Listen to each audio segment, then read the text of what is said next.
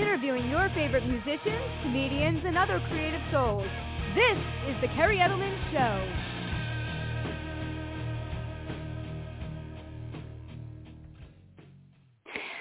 Welcome to the Kerri Edelman Show. I am so excited today as we have the award-winning illustrator, writer, and cartoonist David DeGrand coming on momentarily. So before I bring him on, I always like to do a brief introduction to my show. He's going to be accompanying some of the amazing artists and creative individuals that I've had the pleasure and honor of interviewing over the years that I've been doing this podcast. Some of those people have included comedian and head writer for Seinfeld, Peter Melman, co-creator of The Daily Show and former David Letterman TV producer Madeline Smithberg, New York Times bestselling author Jennifer Keshin Armstrong, and award-winning cartoonist and illustrator for The New Yorker Bob Eckstein, to name a few. So if you've heard my show before, it's a different type of interview. I really like to get involved in a person's life story and take you on a journey of who they really are. We know they're amazingly talented with their careers and the backgrounds that they have, but I want to do a little bit of a different style today. So we will get into all of his cartooning, his writing, and definitely his wickedly funny sense of humor, but we're going to learn a lot about who David is too. Also, I also like to point out that I do have a doctorate in clinical psychology. My show, though, is an entertainment show. We are not doing any therapy on my show or any type of assessments, but there might be times where we delve into some psychological topics, of course, in a more general and educational manner. So if you're tuning in, you could create a Blog Talk Radio account by going to blogtalkradio.com. And let's do an introduction now for David, and then we'll bring him on. So as I mentioned, he's an award-winning cartoonist, illustrator, and writer. He's from Weatherford, Texas. And the roster of clients that this guy has worked with are just beyond impressive. He's illustrated and written for Mad Magazine, SpongeBob Comics, The Simpsons, Garfield, and Uncle Grandpa, to name a few. He's also illustrated numerous children's books, including The Zombie Chasers and Worlds of Weird Animals series. More recently, he designed the animated series Death Hacks for Augen Blick Studios, which is really cool. I've checked a couple of those out. I think it's on TikTok. He'll tell us about that today. And also, stay tuned. He's going to be having a graphic novel that he illustrated titled Snot Goblins and Other Tasteless Tales that will be coming out in the summer of 2023. So for more information, you can visit David and his illustrations, as well as he does have some interesting products, which hopefully we'll talk about today too, by going to DeGrandland.com. All right, so let's bring David on. Hello. Hey, how are you? Hey, I'm great. Thanks for having me on. This will be fun. Yeah. No, thank you for joining me, David. It is an absolute pleasure. I've been my pleasure. Following you on Facebook for a while. I love looking at your illustrations. And one of the things I thought that would be interesting too, and then we're going to delve into your life story and everything, was that, with the month being October and Halloween and your stuff being about, horror and grossness and all that stuff, I thought this would be a perfect time to bring you on. No, this is great. Yeah, this is my favorite time of year. I love anyone that looks at my artwork for 2 seconds will see I love anything gross, weird. I've always been a big monster fan, since I was a kid. And it just all just speaks to me, So this is the time of year I just have a lot of fun with awesome. Everything. So yeah, let's later in the interview too. Let's later talk a little bit about maybe your background when you were growing up and why you were interested in Halloween. We'll do that a little later. But to start out, again, thanks so much for coming on. You're an amazing talent, and as I said, thank you so much. Definitely have a wicked sense of humor, and I definitely, with my background, I'm not going to get into it on the air, but I work in a correctional setting. Yeah. I definitely have a funny sense of humor and sometimes a little, off whatever, so to speak, just because of my background. But little dark, sure. Yeah, no, I can appreciate absolutely. that. Yeah. Yeah. Okay. Cool. So tell us a little bit about, you're from Weatherford, Texas, correct? Yes. Yeah. I live here now. This is the town that I grew up in. And I've always really liked it here. I stay close by to kind of be close to my parents because of some health issues. But it's just a nice little community here. We're about an hour west of Dallas, Oh, nice. So if I want to go, there's a lot of great art museums in the Dallas-Fort Worth area that I like to go to. And so, we really like it here. It's a perfect place for us. That's great. So let's talk about this. Like, just start out by, again, as young as you can remember. I always like to, again, delve into the history and the background. So reflecting back, like when you were really little, whatever age you can recall, what specifically drove you to, get interested in, like you would say, gross horror comedy for kids, which I love that term. I'd never heard that before until I started doing research on it. I'm like, that's an interesting term. So tell us a little about what was your first, like, I don't know, whether it was a TV show. I know you were interested in the Sunday Funnies. So talk a little bit about that. Yeah. So, like, as far, I grew up in the 80s. I was an 80s kid, and that was kind of like what I like to call the golden age of gross, because it was like you had stuff like Mad Balls, which were like these gross little like foam heads that for kids to play with, and there was like Ninja Turtles were real big, because it was like full of slime and mutated stuff, and Ghost. I was a huge fan of Ghostbusters, the movie and the cartoon, and then absolutely. And the first image I remember, and like the first thing I remember as a kid, like scaring me but making me laugh at the same time, was the Large Marge scene in Pee-wee's Big Adventure. I was like 6 years old, and I don't know if you remember the scene, but like Pee-wee's in the truck riding with like this truck driver, and she's telling the scary ghost story, and then all of a sudden she turns into this stop motion animated gruesome face, and it's scary but funny, and that for some reason just struck a chord with me, and really just hit on like everything that I was like, I didn't know at the time, but like if I ever create something, I want to create that feeling in people, so like be repulsed and also kind of like giggle at it also. So like that combination. So I would say I credit Tim Burton, who directed that movie, for launching my creative mind, at an early age. So those things, I think in particular, I can trace back to my weird. And then when when I was that age, I drew like every kid did, like doodling and like every kid does. And and I never really thought about drawing comic strips in particular. I would make my own books, and I never really thought I want to be a cartoonist when I grow up, until I was in the 5th grade, and I had this amazing art teacher that assigned the class to do a comic strip, and I was like, I never thought about doing it before, just on my own. So I'll do it. So so I came up with a funny idea, and I can't even really remember what the gag is now, but I turned it in, and she did what I never thought would happen, was she laughed at it, and she thought it was really funny, and she encouraged me. She told me, you know what, this is really good. I'm going to publish it in this little school newspaper that they had, and so I saw my art in print, and she was just awesome. And she was like, you could really, if you keep at this, I think you could do something with this. And that's amazing. And I was like, that's just incredible. Yeah. And so I'll always give, credit to teachers who can inspire kids like that. It means the world. And I'll always credit her for, And I wanted to, and you can't, right, I was going to ask you one of the questions. That's amazing, just like you said. I think it's so, we'll digress for a second, but I think it's so important to have someone in your life that inspires you, whether it's early on or even later on. It's that person or persons that you remember and that give you that confidence. Her name was Paula Art, right? Yeah. That's right. Now, yeah. And I think she's still an art teacher here in town also. So have you had contact with her since you've become so successful?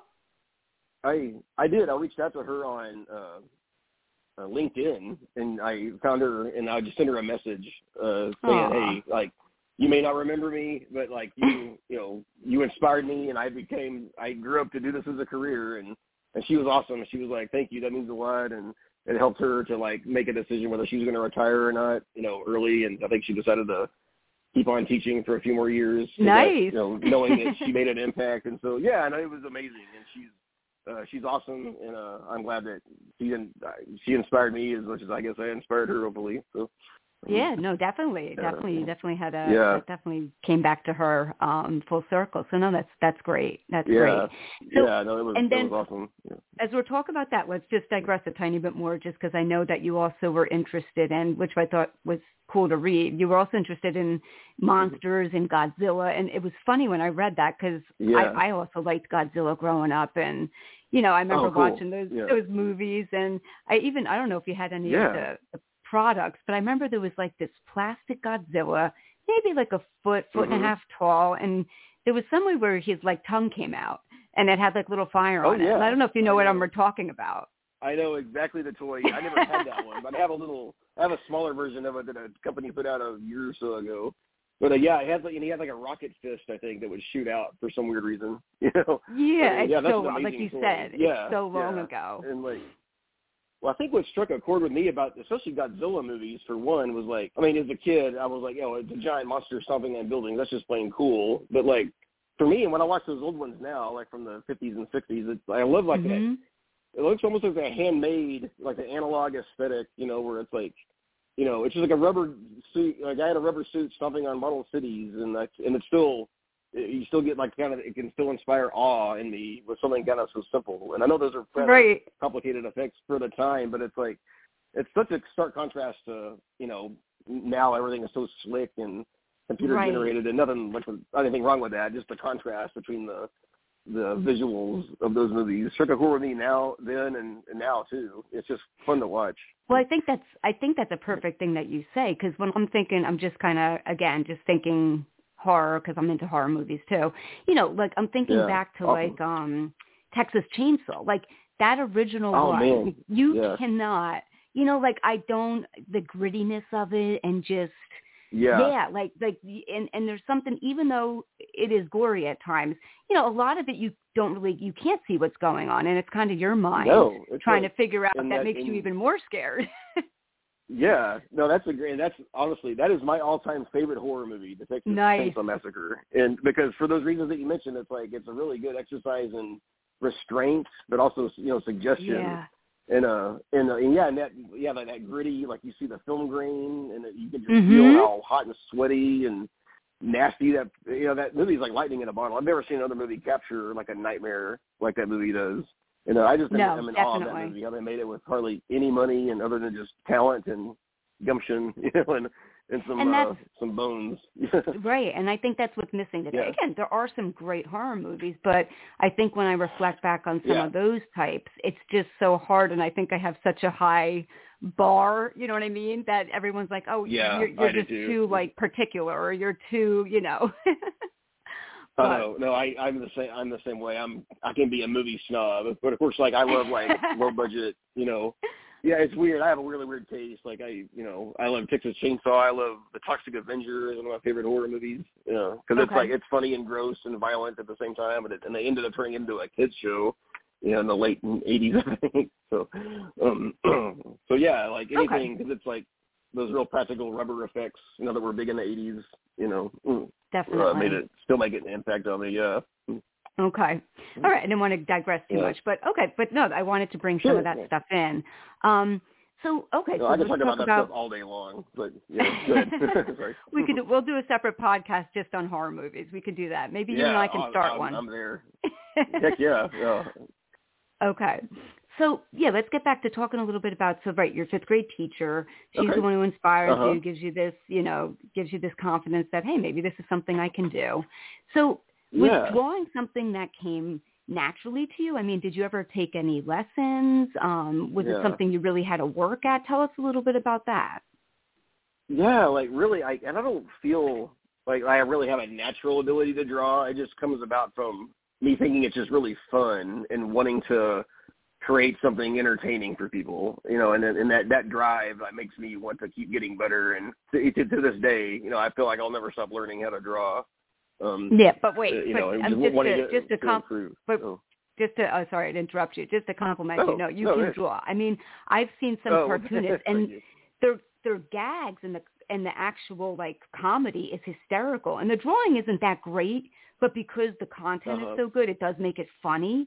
No, you have both. I mean, you clearly, yours is. That's an amazing compliment, and I'm sure most artists will, you know, they're our own harshest critics, but and so like and when I draw, I always have it in my head how I want it to be, and it'll never really achieve that, you know. So, but of course, everybody else doesn't see what's in my head, so they just see what I draw, and hopefully it's good enough. But yeah. So going back to like, I don't feel like I have a pretty artistic family. My mom's real good at music. She can play the piano and the guitar, and she's a really good singer. And my dad liked when he retired, he worked in leather work like making cool, intricate book covers and Oh, and wow. stuff like that, and doing it. Yeah, he was really good at it. And Cool. and I never really knew that about him until like a few years ago.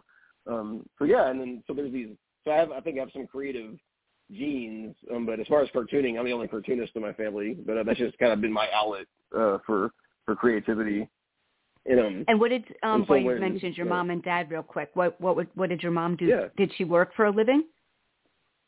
Yes, yeah, she was actually an elementary school counselor, and okay. So, and yeah, and my dad was a nursing home administrator. So, and it kind of in both of those, yeah. So they really like my parents were always about wanting to help people. Like my mom wanted to be there to help kids going through tough times in school, and my dad wanted to make people in their retirement, or in their old age, make that environment as good as he could be for people. And so, and that really, to this day, I feel, like that's instilled in me to where, like helping people, and empathy, maybe to a fault, sometimes because I, Absolutely. maybe, but yeah, so my parents are, and of course I grew up to draw cartoons, which could argue isn't anywhere near as helpful to people as what they did. But I feel that like with my art, But I think to pull this in, David, real quick, because then I read this about you, Uh-huh. how you talked about drawing is therapeutic, and the goal of your drawing is to make people laugh. And I can't tell you that using humor in my life is one of the biggest things that I do to cope with really bad times. And, so, I think we could say, your parents. Yeah, in my own way, I'm hoping that it's, because that's how I deal with, the hard times is drawing and looking at stuff that I like and kind of as an escape. And so I hope in my way, I am helping people also, but I always credit to them for doing it. That was a way harder job than what they did. So, well, I think it was just very inspirational to me. Absolutely. And I think all professions have their own, it's all relative. All professions have their own challenges. Sure. And we'll get into, of course, a little later on talking about just, eventually when you get out of college and the challenges you had, you know what I mean? So, but just to get back to the other quick question. So, I mean, did you ever take any lessons, or was it just something you worked hard at? Yeah, like other than just like, the art classes in school, which thankfully we had an art program. My son is in 5th grade now, and his school doesn't have an art program, so they have music. But so like so what I try to do is like I do talks at schools on occasion when I can to hopefully inspire someone like my teacher inspired me. Yeah, I might if I could just get one kid to keep doing it, because that's just what I like to tell people. Like, look, if I could keep doing it with no training, you don't have to really be trained to be a cartoonist. It's just like you just do it. Just draw and have fun. Basically, play around. And so I hope I can get that idea into kids, because drawing can be intimidating, but it doesn't have to be. Absolutely. So, yeah. That's great. Just to also pull in there, when you were growing up, again, we know that definitely, you were interested in primarily drawing and you liked watching certain television shows. And did you play any sports growing up? Were you ever involved in anything? Oh man, no. I was like, I played soccer. No, it's okay. My parents would sign me up for soccer. I did that for a few years. I was just never good at it. And my dad, he was a big sports guy, but he was awesome, and he was never like, oh, you have to try out for this or that. And he was like, they wanted me to give it a shot, which is fair, and I realized pretty quickly I didn't have that ability. So, I'm not an athletic person at all. And so it's like kind of, in fact, my whole personality is kind of like the opposite of, I don't really like watching sports games. I don't really get the fervor that people have for it, but that's just me. Nothing wrong with it. But sure. Yeah. Yeah. So it's I'm very artsy minded. I like to sit alone in a room drawing while other people would go out and have a beer at the baseball game or whatever. Yeah. So yeah. Okay. So yeah, just wanted to pull that in there because sometimes you learn interesting things about people. Yeah. Totally. Yeah. And while we're talking about, again, you being young, was school something that was challenging for you in terms of outside of art?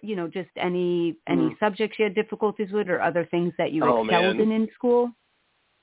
Yeah, like I always had a hard time retaining like information that I didn't particularly respond to. So like I wasn't an awful student. I was a very average student. Like I really struggled in math, which should be no surprise to anyone that probably draws. I think it's kind of the same way.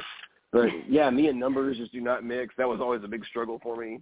And but the thing that I excelled at most, I was good at writing, creative writing. I always excelled well, and I was in advanced English classes and stuff in school. And I even got to be where a teacher would assign a book that I wouldn't read, but I would, because I was really good at kind of BSing papers, I would read like the back of the book, the summary, and write a pretty good book report on it. Just kind of nice.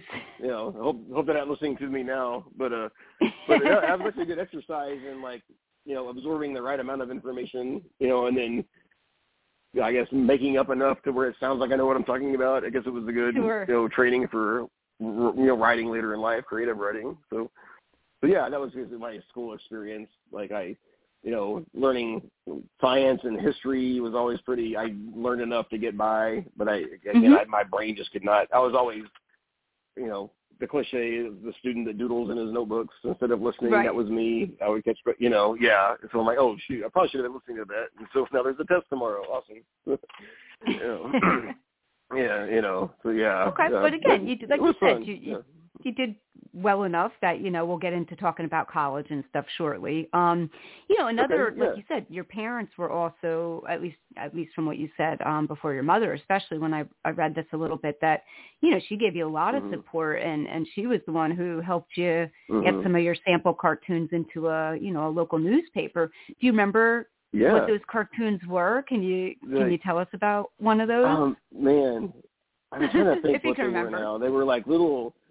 At that time, that was when I was, I think, maybe in 6th or 7th grade. When I was really inspired by the Far Side, the Gary Larson comics. Yeah. That were, the one-panel gags, and like I think it was my attempt at doing that, from what I remember. And I can't remember what any of the gags are now. But I think there was one gag about someone wanting to listen to books on tape, and they were literally books sitting on Scotch tape or something. Really pun, really dad jokey, but seeing like the fact that my mom was like, encouraging enough to be like, hey, we're going to take these down here and we're going to see what they say. And then the fact that they actually were like, yeah, sure, we'll put them in here.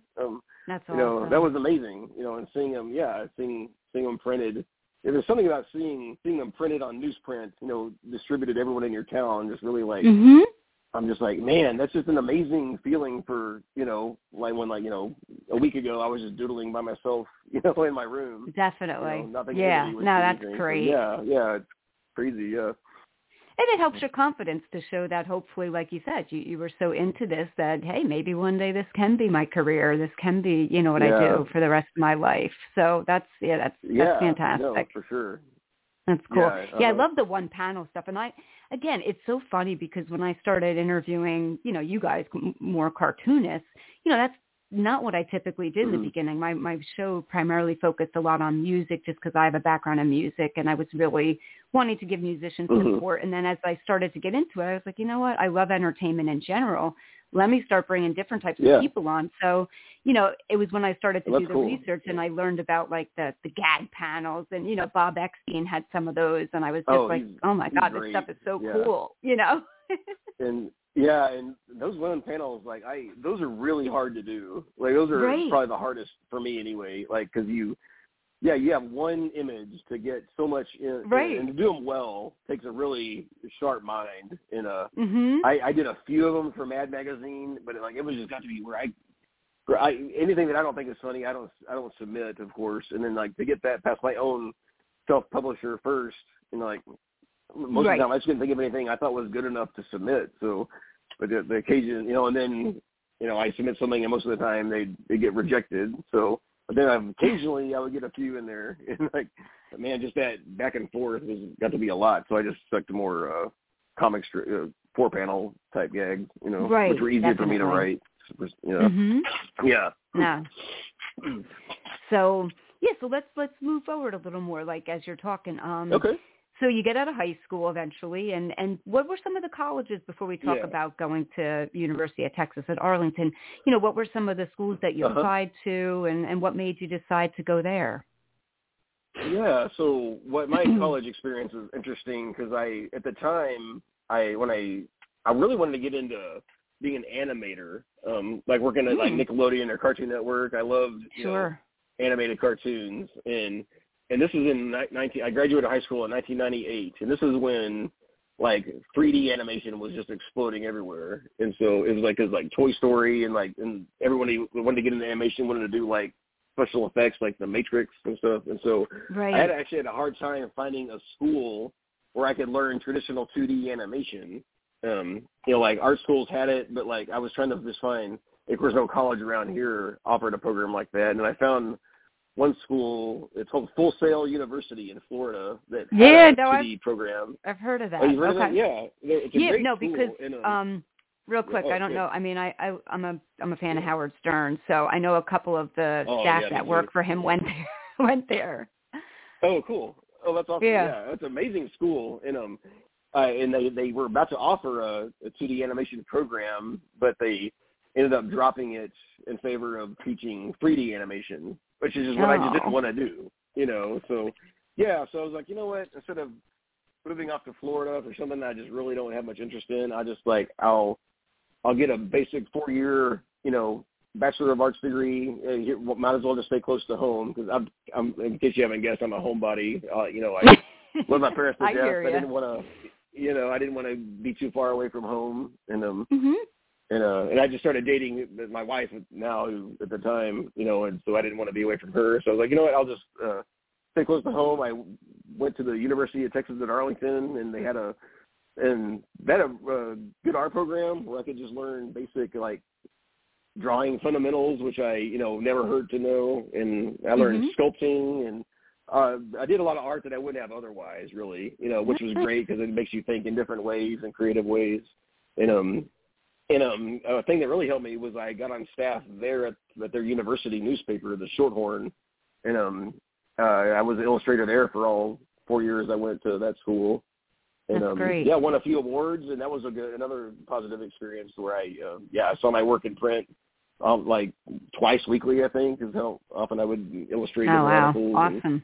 And so that was another good training experience, and working with a staff is always nice. And it makes you think of like how to illustrate, a story about an opinion article about the parking fees on campus or something. How do you make that funny? Again, not something I would have come up with like drawing just on my sketchbook. So all this stuff is like made me take me outside of my comfort zone a little bit, and make you think about the world in different ways and creative ways.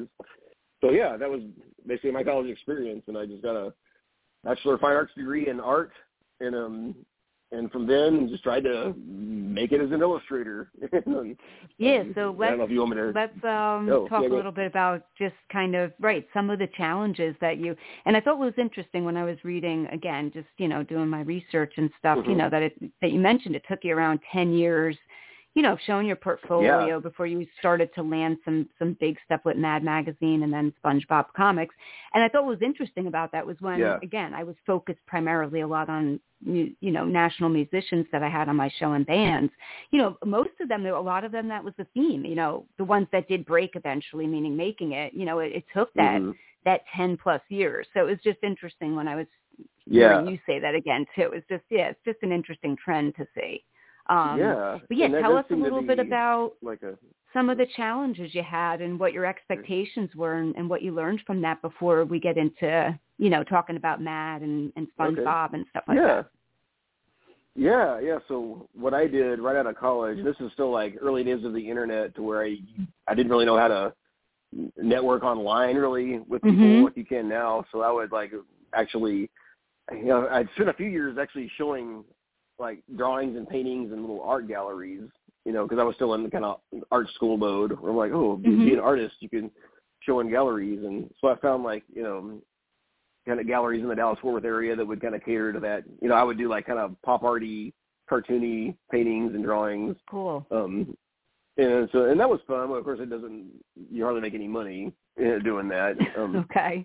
So, which is fine. It's cool to see your art hanging on a wall and people enjoying it and occasionally buying it. And so I did that, and I would, still didn't really quite know how to there's no one way to break into the illustration, world, so I was just spent these years figuring out what my next step would be, really. And so I would, I would, if I hear about a place to take a portfolio to, I would, like an ad agency or something, and I get good feedback, and, they would never hire me, but they'd say, maybe add more, draw your own, think of own advertisements you would do, and, kind of do this for your portfolio. And so I was like, okay, so I take that feedback and then try again.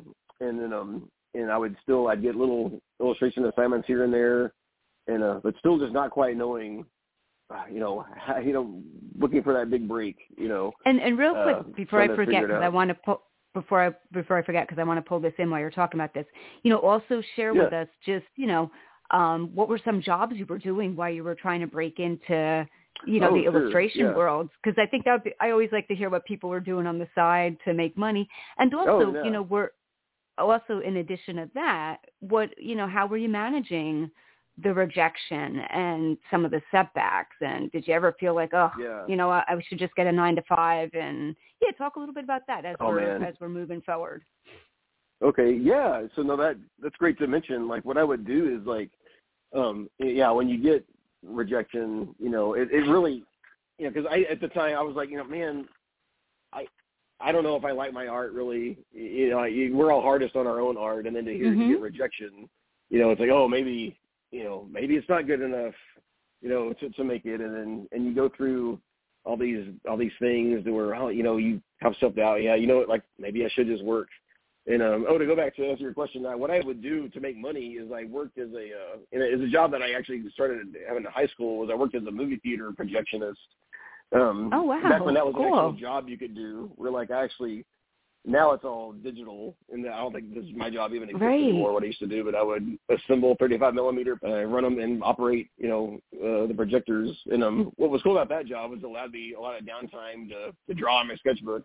And I would copy from comics and stuff like that. So that was how I, of course, I didn't make a lot of money, but I was able to at least pay the bills.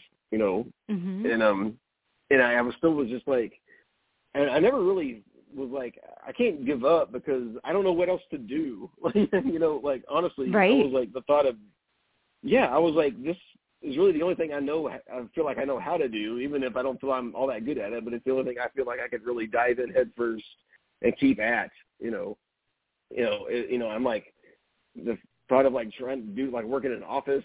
Like I just don't think I would be able to do it and be anywhere near happy. So I was like, I made that the decision. I'm in like my late 20s that like, I think I'd be happier, making a little bit of money at this, even as a career, at least trying and doing it even on the side, than just completely abandoning it and just getting some, like a 9-to-5 job that I would just despise daily, That's just kind of what I told myself, through all the rejection.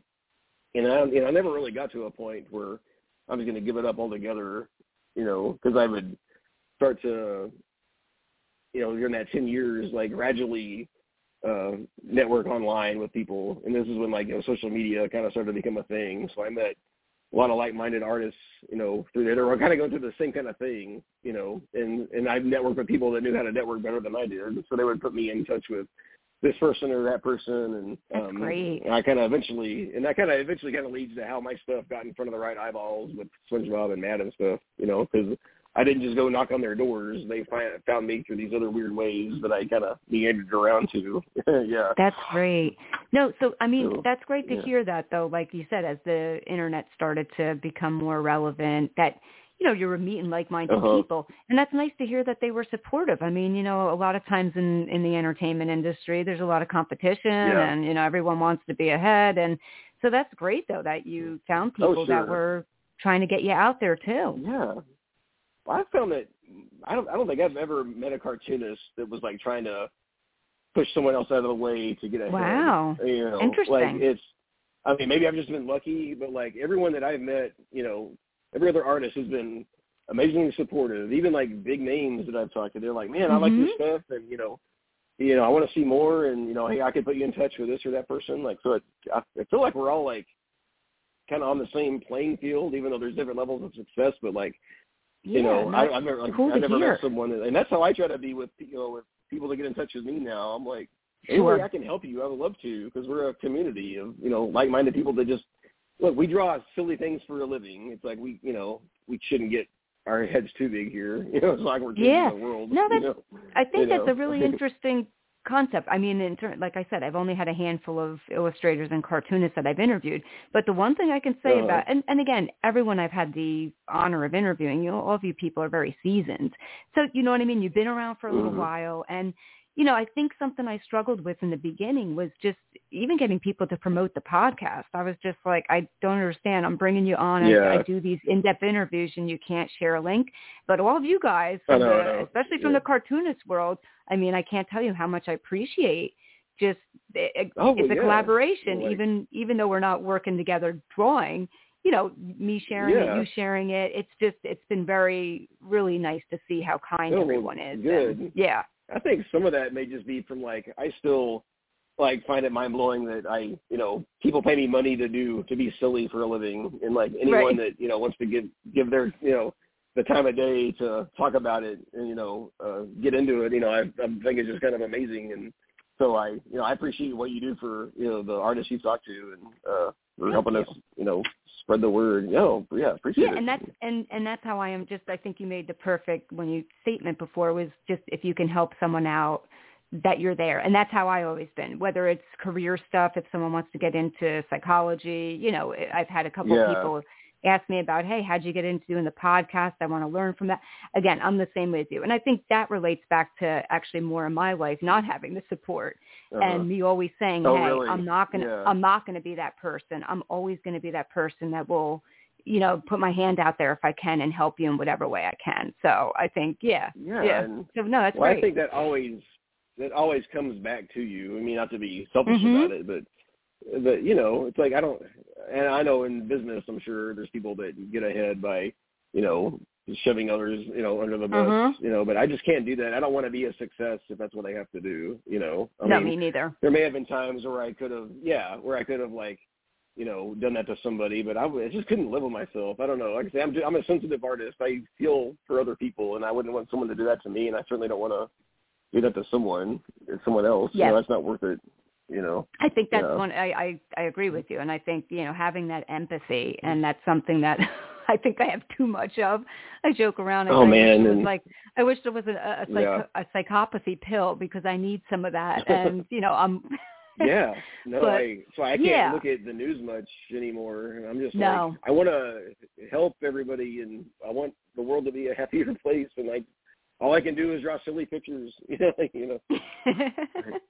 Well, that helps. Hopefully that helps. For whatever it's worth, that does help. Yeah. Okay. Yeah.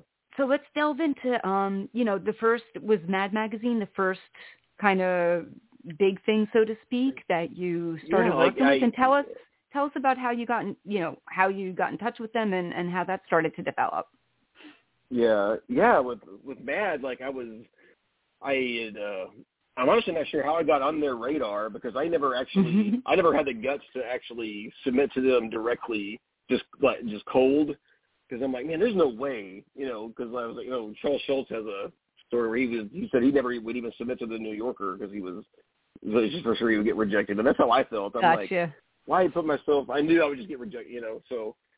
And so I was doing, back then I had a blog, if you remember what those are, Sure. And so I just put artwork up there as before even I had a Facebook or MySpace even, and oh gosh, I remember the MySpace. I know, wow. I know, yeah. I think this was around before that was even a thing. So I would just have stuff up there and then meet artists that way, and then I think eventually my work got in front of, and I put out I worked with some other artists that we put out our own comics and self-published our own comics, and I think those got into front of the eyeballs of an art director at Mad, and I could be wrong, but this is the only way I could think that he would have seen my stuff. Okay. And he just emailed me directly. He was basically like, hey, you know what, we think your stuff is good, try submitting to us. And I was like, man, really? For sure? So I should have tried this, I guess, way earlier, but it was that kind of confidence thing. I struggled with a lot. And so, yeah, so I eventually was like, well, okay, I don't want to, squander this amazing opportunity that, they have my, I have their attention. So, yeah, I started submitting anything I could think of, and I don't know how many things got rejected, but they were always really, really nice and supportive and telling me why it didn't work, and I just like, just pass, never mind, this sucks, but their feedback was always constructive, and I eventually, sold my first cartoon to them. It was in the front of the magazine. It was called the Fundolini pages. They have like some gag cartoons and a few strips and stuff, and it was a gag called like new trends in hipster facial hair, and it was really bizarre, like beards and mustaches that these people would have. Right. Yeah, and I think because it speaks to, I think, my strengths that like I like to have a funny visual, even if the idea isn't super strong. Like if I can get a laugh out of a drawing, I think that I consider that a win. So with that, like it was like I tried to make it really visually funny, and yeah, they liked it, and then I was kind of from there, I didn't have a tons of stuff in Mad because it was like, again, it was hard to get in there because they're pretty strict, but I eventually started submitting like a few more kind of one panels that got in, and then I eventually created this superhero spoof called Patience Man, whose only superpower was the ability to just be incredibly patient, but it's always to the detriment of who he's trying to help. So like the first one of those, there was like a woman whose kitten got locked in a safe, so he's like, so his solution was just to go through every single possible combination, you could think of. And so of course by the end there's like slides and stink lines coming out of the, it's horrible, kind of dark humor like we were talking about earlier. But yeah, so that simple setup I did about maybe 5 or 6 strips with him, so yeah, that was,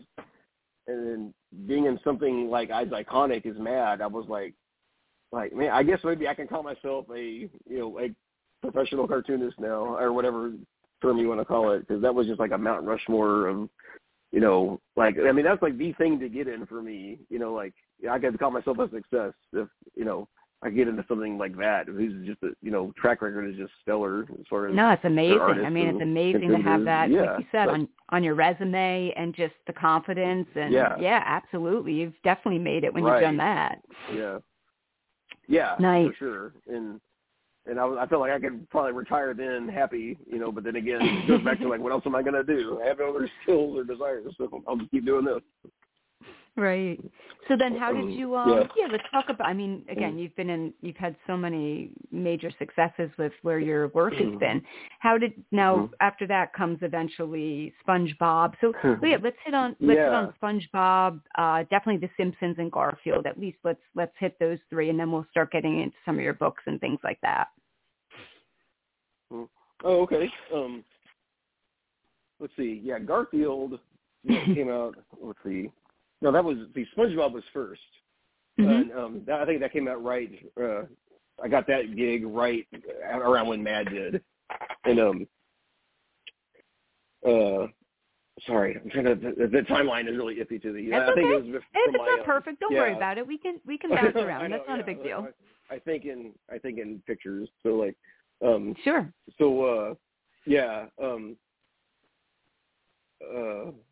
like I think my art found its way in front of that art director through the same ways that Mad found me. He was like putting stuff just online, putting out little comics that I would do, and his name was Chris Duffy, who I still work with today on some projects. And cool. He was amazing. He was like, hey, start submitting.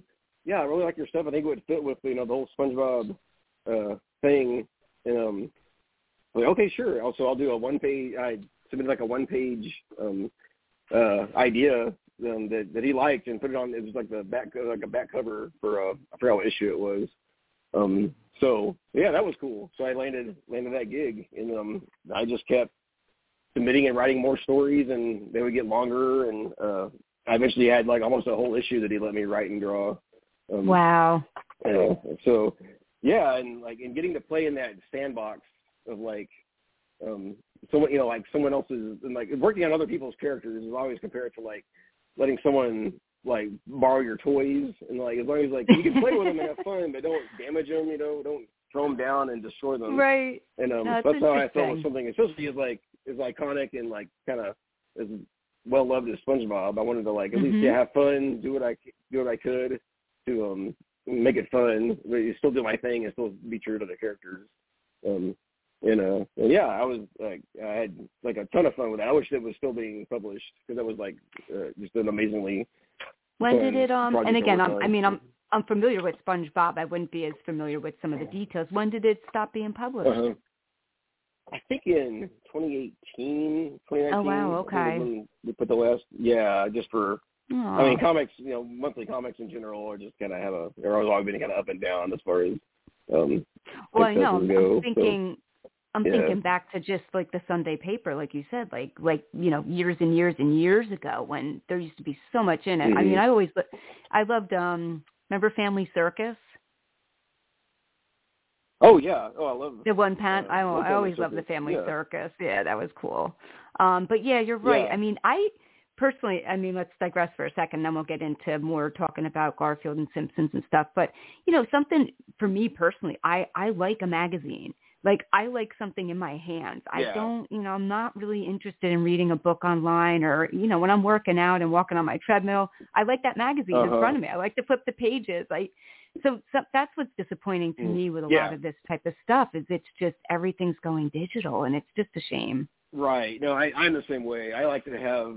So I still subscribe to Mad and like to get it in the mail. It's like get an actual magazine. I like to. Yeah, look through the pages, like the smell of the paper, and all that stuff.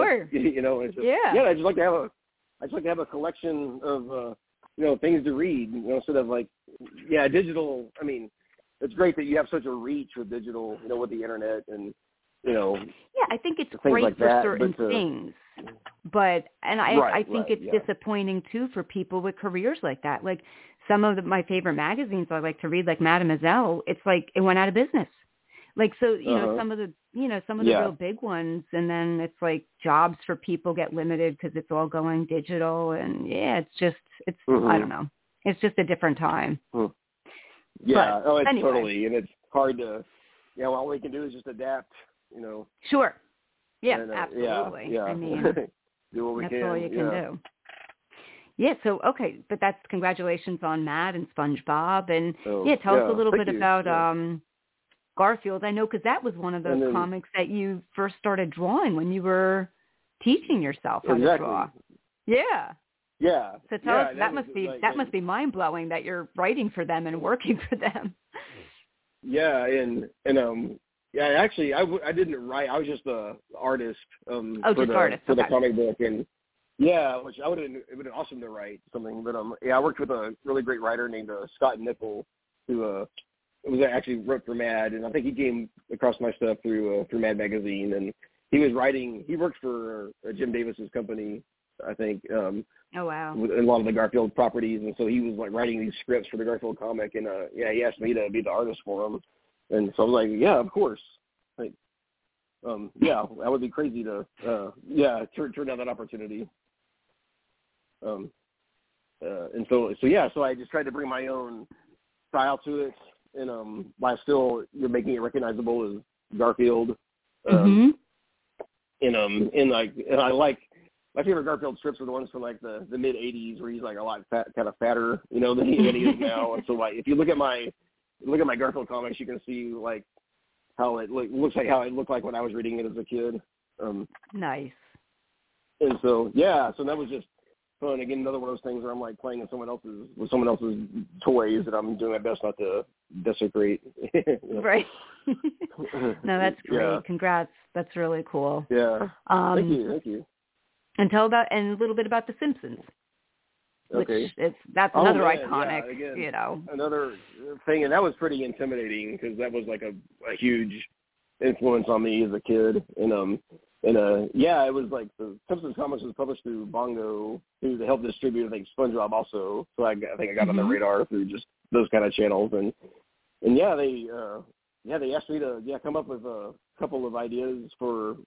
They were doing like a special issue of like 2-page spreads, and so I had like 2 pages to do kind of whatever I wanted to with the Simpsons characters, and they pretty much give me free reign. So I'm like, man, what do I do with the Simpsons that hadn't been done in 20 years or however long it's been on for? So right. I just brainstormed and came up with like one idea where like one of my favorite characters is Cletus, the slack-jawed yokel. He's like this kind of dumb redneck character. So I came up with an idea where he's like running some sort of like scheme underneath his shack, and I had this cool like big drawing where Bart's like sliding down underneath like his house with this big intricate kind of lair underneath his little redneck shack, you know. And again, I'm trying to remember what the actual gag was now. It's been a while, but right, yeah, no, but that's so funny. Like, yeah, like there's like the visuals to me kind of come first, and like, okay, how can I make, you know, a funny idea out of something fun to draw? So that's how that came about. And so yeah, and like I just did a few things for The Simpsons until it sadly stopped being published as a monthly comic also. But yeah, it was just cool. Again, another cool thing to have on my resume, and definitely, and I'll continue to milk it, you know, for sure. Oh, absolutely. No, I mean, you don't have to. It's there in print. I mean, you worked with them, and it's great. That's great. Yeah. And again, I mean, I know you've done a ton of other stuff too, but just to highlight some of the main ones that you've done, that's really cool. Yeah. I appreciate it. Yeah. Now, when you're just real quick, when you're drawing, are you using? And again, I'm not as familiar with the different digital mediums, so to speak, but are you using a pen and a pencil and paper first, and then are you transferring that digitally, or are you drawing on an actual tablet or something? Yeah. So that's the way I used to do it. I used to draw all my comics on 11 by 17 inch illustration board. And I had a template I would do, and I would pencil and ink it all on there, and then scan it on a big large format scanner, and then clean it up in Photoshop and throw in the colors, and that's like the only way I knew how to do it. And then about, like I said, 3 years ago now is when I tried the iPad Pro with the Apple Pencil, and that was kind of been a big game changer. I was pretty late to adopt to digital drawing. I'm pretty low tech. I like to keep things pretty simple, and like I'm not very techie minded anyway. But the iPad makes it pretty intuitive, and the thing I like about it is that you can still get a hand drawn look with it. With Apple Pencil is like pressure sensitive, so it kind of gives the same kind of effect as drawing with a pen, an ink pen. And yeah, and so I love that, and it just saves me just a bunch of time, and it's easy to lay out pages and make changes easily and stuff like that. So I've been doing mostly all my work is mostly digital now, and I occasionally I still draw in a sketchbook for fun, but yeah, for everything I get paid to do now, it's all on the iPad.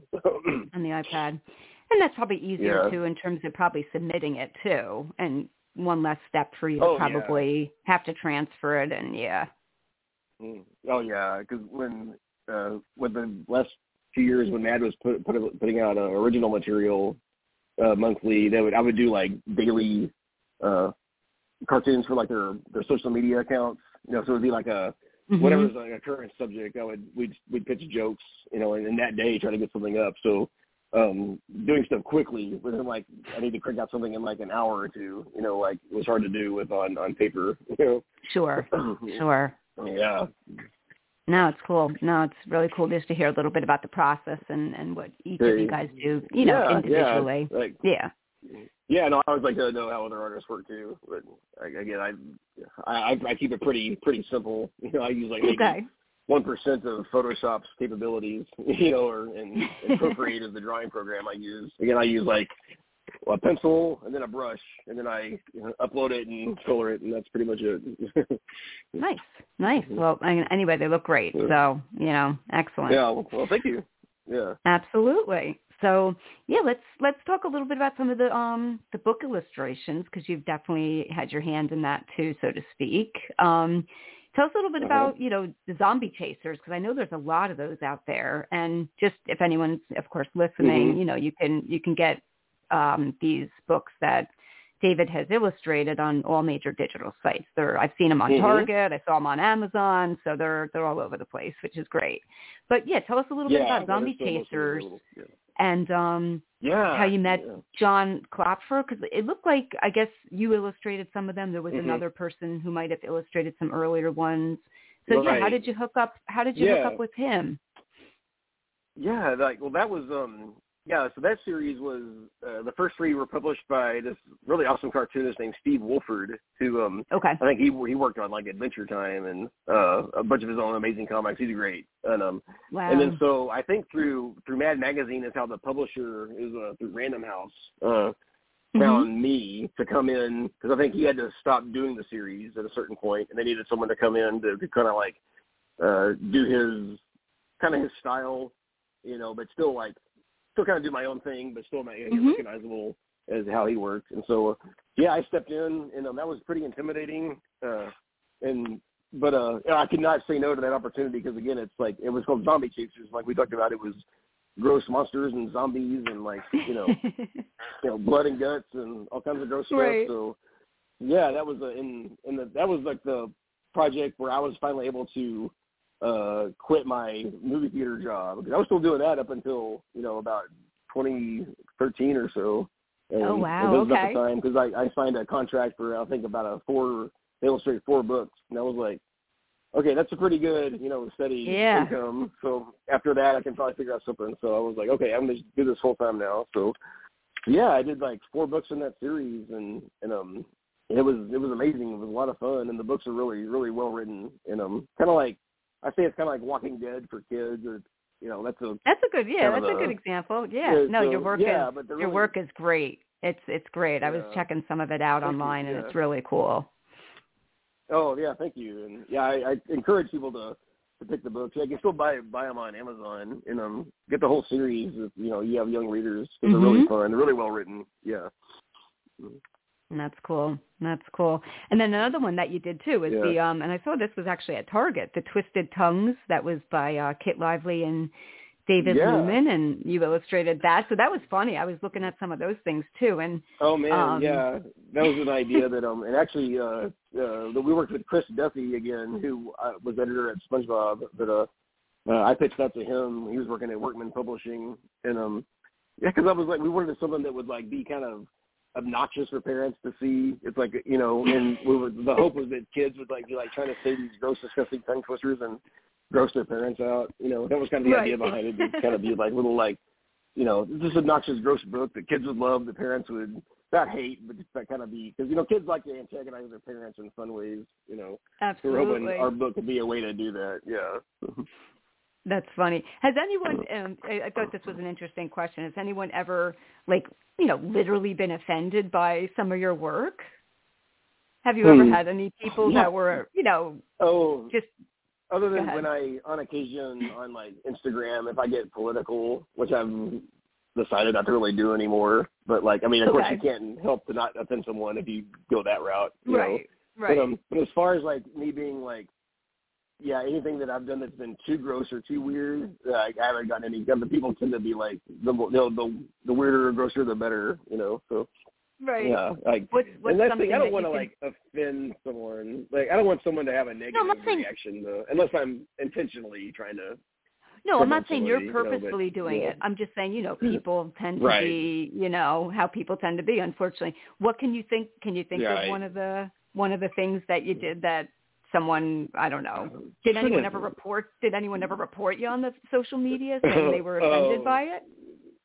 Oh, no, I've never been reported. I just had people just commenting hey, So I shouldn't be fairly harmless, No, again, your stuff is fine. I make people happy. But if someone gets offended by, I think, my silly drawings, I think it's kind of more on them than me. Oh, absolutely. Well, that's what I'm saying. Absolutely. I mean, I don't. There's not much that would offend me. Really, but yeah. Okay. It's all fun here. Well, congrats on the Twisted Tongue stuff. And then another thing the death hacks. So tell us a little bit about that. That's not, I'm sorry, it's not TikTok. I think I mentioned TikTok. It's Snapchat. Yeah, tell us a little bit about Snapchat, that. That's really cool. Oh, no, that was an amazing project. And that was an idea that I worked with Aaron Augenblick, who he's the head of Augenblick Studios in Brooklyn. And he has this animation studio for, I think, over 20 years now. And they've done amazing TV series. Wow. And he had this idea for this show that kind of lampoons YouTuber, like influencer cultures that like have to take on life hacks. How people say, oh, you know what life hacks are. Yeah, like, but he has this idea of having two zombies that would go into death hacks. So it'd be like how to, you know, make a iPad cover out of human skin, or you know, something like that. You know, like, right. Yeah, and so yeah, it was just a parody of. It was just a real fun way to like kind of lampoon, almost like a Mad Magazine approach to the whole Instagram, you know, YouTuber influencer culture thing. So yeah, he wrote, he created the series, and he got in touch with me, and he wanted a designer because he'd seen, I think, my stuff on Instagram and thought that it would work for the style and the look of the show, something like gross yet funny, you know, like that fine line that I straddle. And no, it's awesome. And so yeah, I worked as designed most of the characters and the backgrounds and the props, and him and his animation wizards made it come to life. And that's cool. Yeah, so yeah, it was incredible. I still watch it today. I'm just kind of fascinated and amazed by what all they were able to do, and seeing my artwork actually in an animated show, which is that's what's awesome. This time of year. Yeah. Are they still doing new episodes, or is it just no? No, it was just the one. It was just one series or season. One series, I guess they call it, that we did for. Yeah, and it was done for Snapchat, so it was meant to watch like on a phone. So I could watch it in like this rectangular vertical format, which is why it looks like that. So that's like the ideal way to watch it, you know. But you know, you can watch it. You can go to jetpacks.com. There's links to watch it on. I Vimeo saw it or online. Like that. So, it was funny. I saw it online. I encourage everyone to check it out. I think it's really funny. I wish we could have done more, but that's just the way, you know, things go. But yeah, we're all really, really proud of it. And yeah, no, it was great. You know, it was funny when I was reading about it too.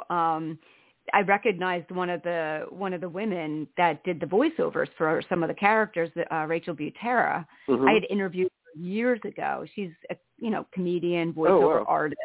Yeah, and she did several of the voices for it. So I was like, oh my gosh, it's so interesting to see. That's awesome. Yeah, how all this stuff kind of connects. Yeah, I was like, wow, that's cool. Yeah, well, that's cool. Yeah. Yep. So let's get into one of your upcoming projects that's going to be coming out in the summer of 23. So you're Snot Goblins and Other Tasteless Tales. So tell us first, how did you meet Rob Kuttner? That's who you did the book with, right? Yeah, we found each other, I think, through social media somehow. Yeah, he's a really, really funny writer. He wrote for like Conan and The Daily Show. Oh, wow. He's won several Emmys, and he's amazing. He's really, really funny. And I was looking for. This is after I think Mad stopped taking new submissions, and SpongeBob wasn't being published anymore. So I was desperately trying to find a new project, and I was like, it'd be great if I could I'd love to do a graphic novel, you know, like you know, and I've always loved like anthologies, like horror anthologies. So I came up with this idea that's like a Tales from the Crypt style anthology book for kids. Oh, cool. So it's like so Snot Goblins is composed of like 5 different stories, and we have our own little version of the Crypt Keeper, who's this crazy little weird little character that I'm gonna wait for the book to come out for it to sure. It's hard to explain. Yeah. But no, he came up with and so we just spitballed ideas and we shopped it around, and then first second took a chance on us, and I mean, it's hard. I can't give away too much about it yet, but no, I understand. Maybe we'll bring you up. We'll bring you back on another time when you can really promote it and delve into it. Yeah.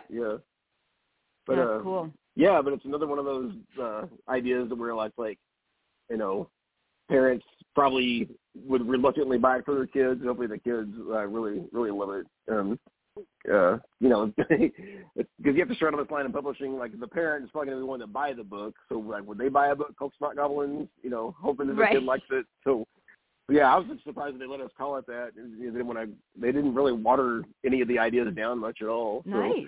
So, which is always kind of and publishers are better now than I think they used to be. They let us get away with some pretty crazy stuff in it. So. And I think even though you're targeting, more of a younger crowd, so to speak, I think there's adults out there and probably even older people who would just buy it because they like it. They think it's funny. You know what I mean? Maybe they'll show it to their grandkids.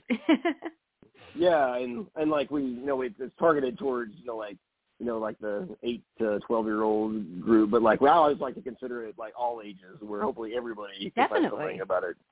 Yeah. Like, yeah.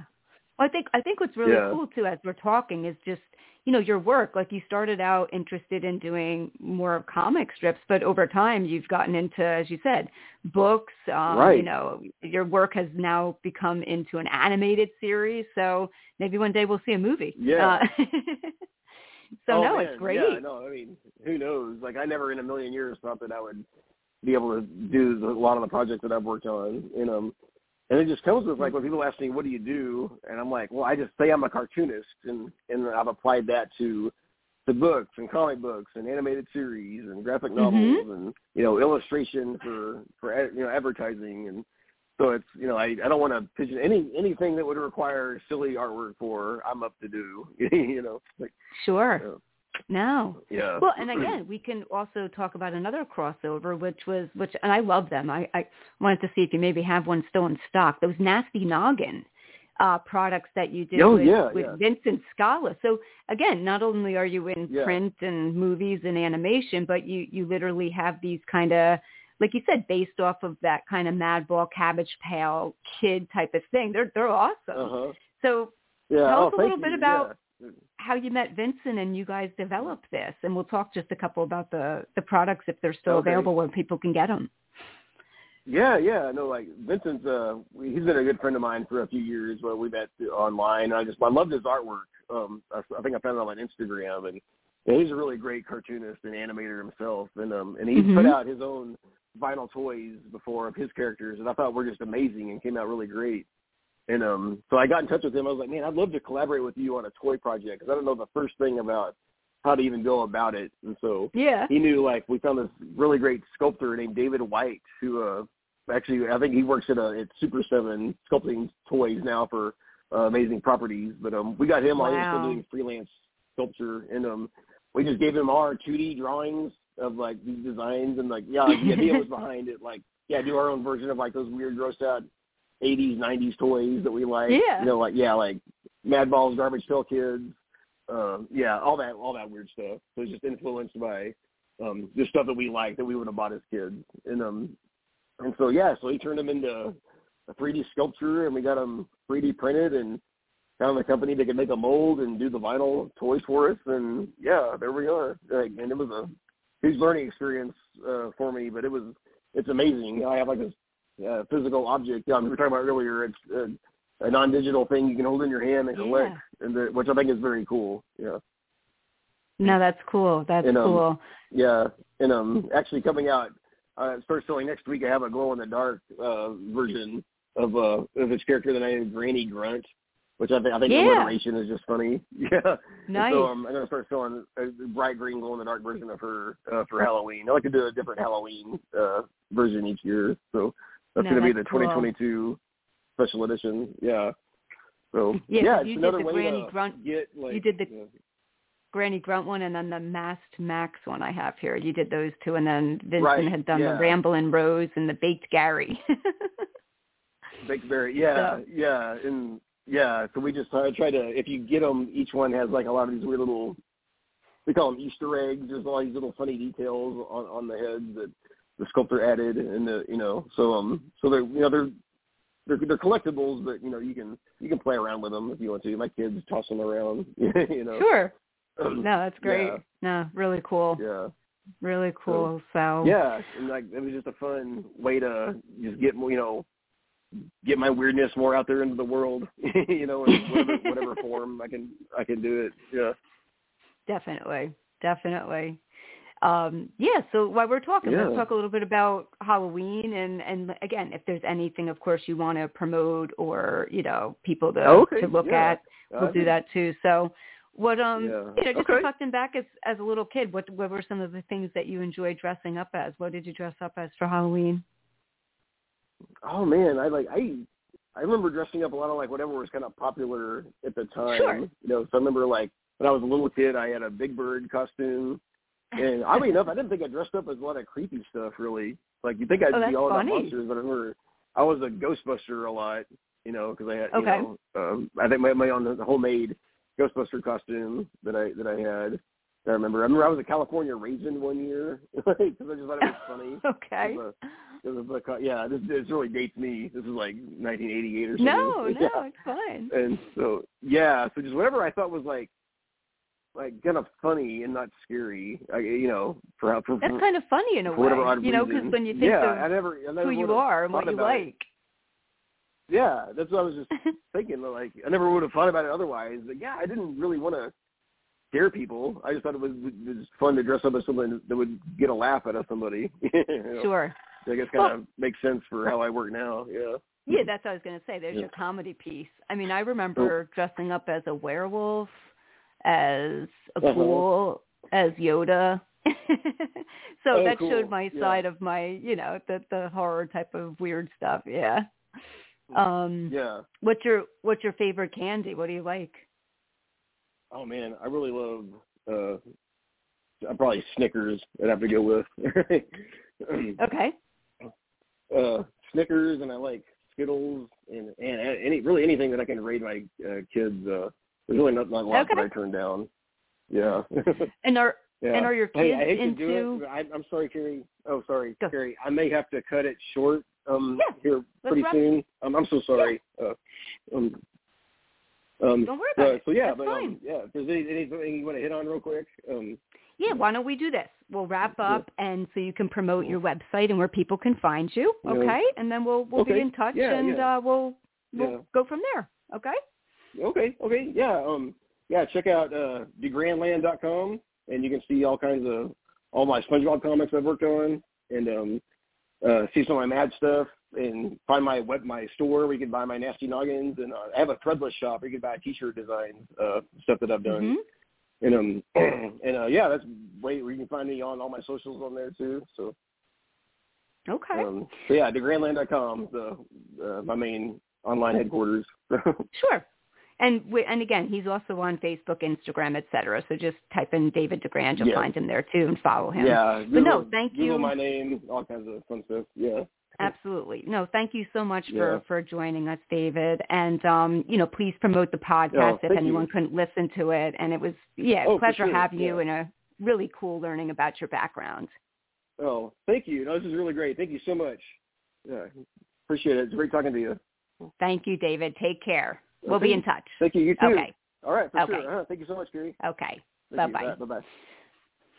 All right. David DeGrand, excellent interview with him. Unfortunately, he had to head out, but we did an hour and 15 minutes. So I think we really nicely captured his background and his life story of getting into cartooning, illustration, and writing. So please follow The Kerri Edelman Show. I'm on Facebook at The Kerri Edelman Show. You could also befriend me on Facebook and Instagram, Kerri Edelman, and I always have updates for upcoming shows. And also iTunes is where all of my podcasts are also located outside of the Blog Talk Radio station. So if you want to just stream it, download it for free, it's all available there. Again, have interviewed national musicians, bands, cartoonists. What else have I had? Authors on. TV producers. So there's a really nice variety of individuals in the entertainment industry. And as I said, every interview I do, it's going to be a little different. You're going to get a nice, really rich background about who these individuals are and how they got involved in their fields. So thank you so much for tuning in, and have a great day.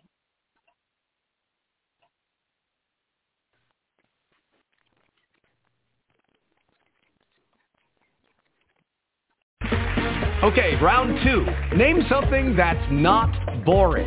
A laundry? Ooh, a book club. Computer solitaire, huh? Ah, sorry, we were looking for Chumba Casino. That's right, ChumbaCasino.com has over 100 casino-style games. Join today and play for free for your chance to redeem some serious prizes. ChumbaCasino.com. No purchase necessary. Void where prohibited by law. 18+ terms and conditions apply. See website for details.